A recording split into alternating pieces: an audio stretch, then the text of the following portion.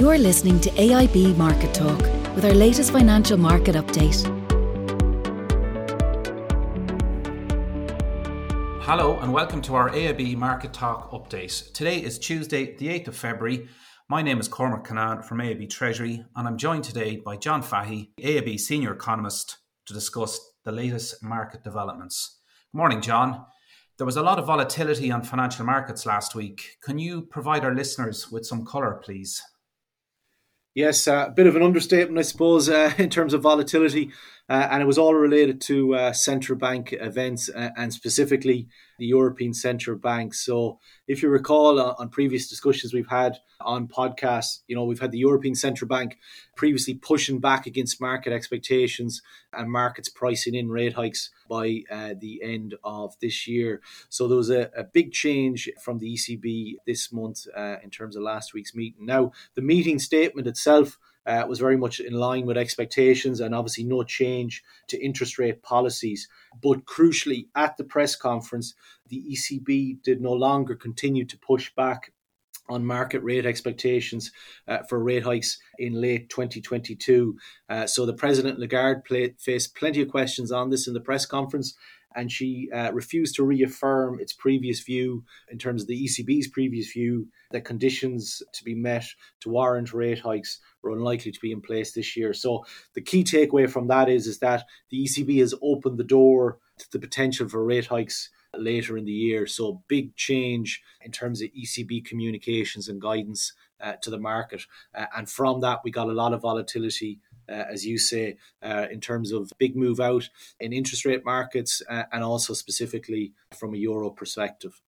Thanks, John. The euro was the big mover on FX markets last week. Can you provide some more detail, please? Yeah, so as I was saying there, it was post the ECB meeting and specifically the press conference. So what we saw in terms of the euro, gained substantially on the back of, what would be deemed, I suppose, characterise the more hawkish outlook from the ECB and the surprise change in terms of it's no longer reaffirming that commitment around rates. So in percentage terms, we saw the euro gain between 1.5% to 2.5% on the exchanges.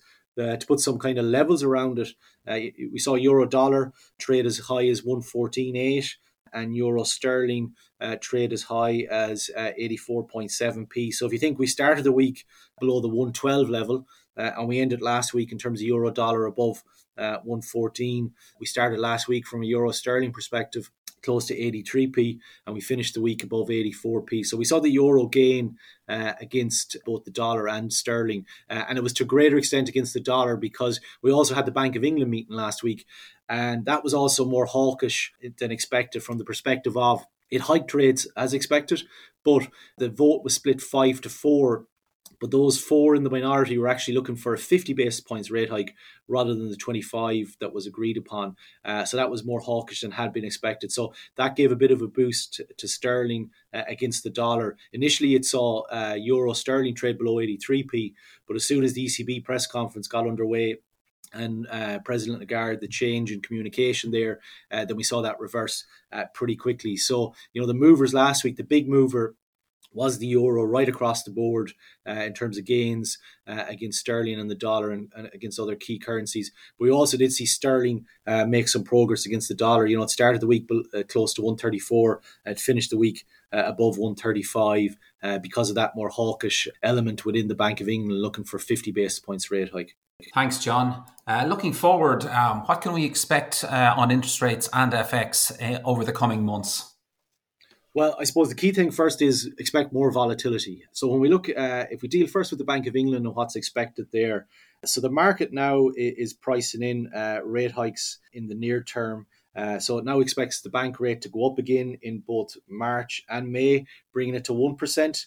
And, by the end of the year, if you look at futures contracts, it's anticipating that the bank rate, the official UK interest rate, will be close to 1.5%.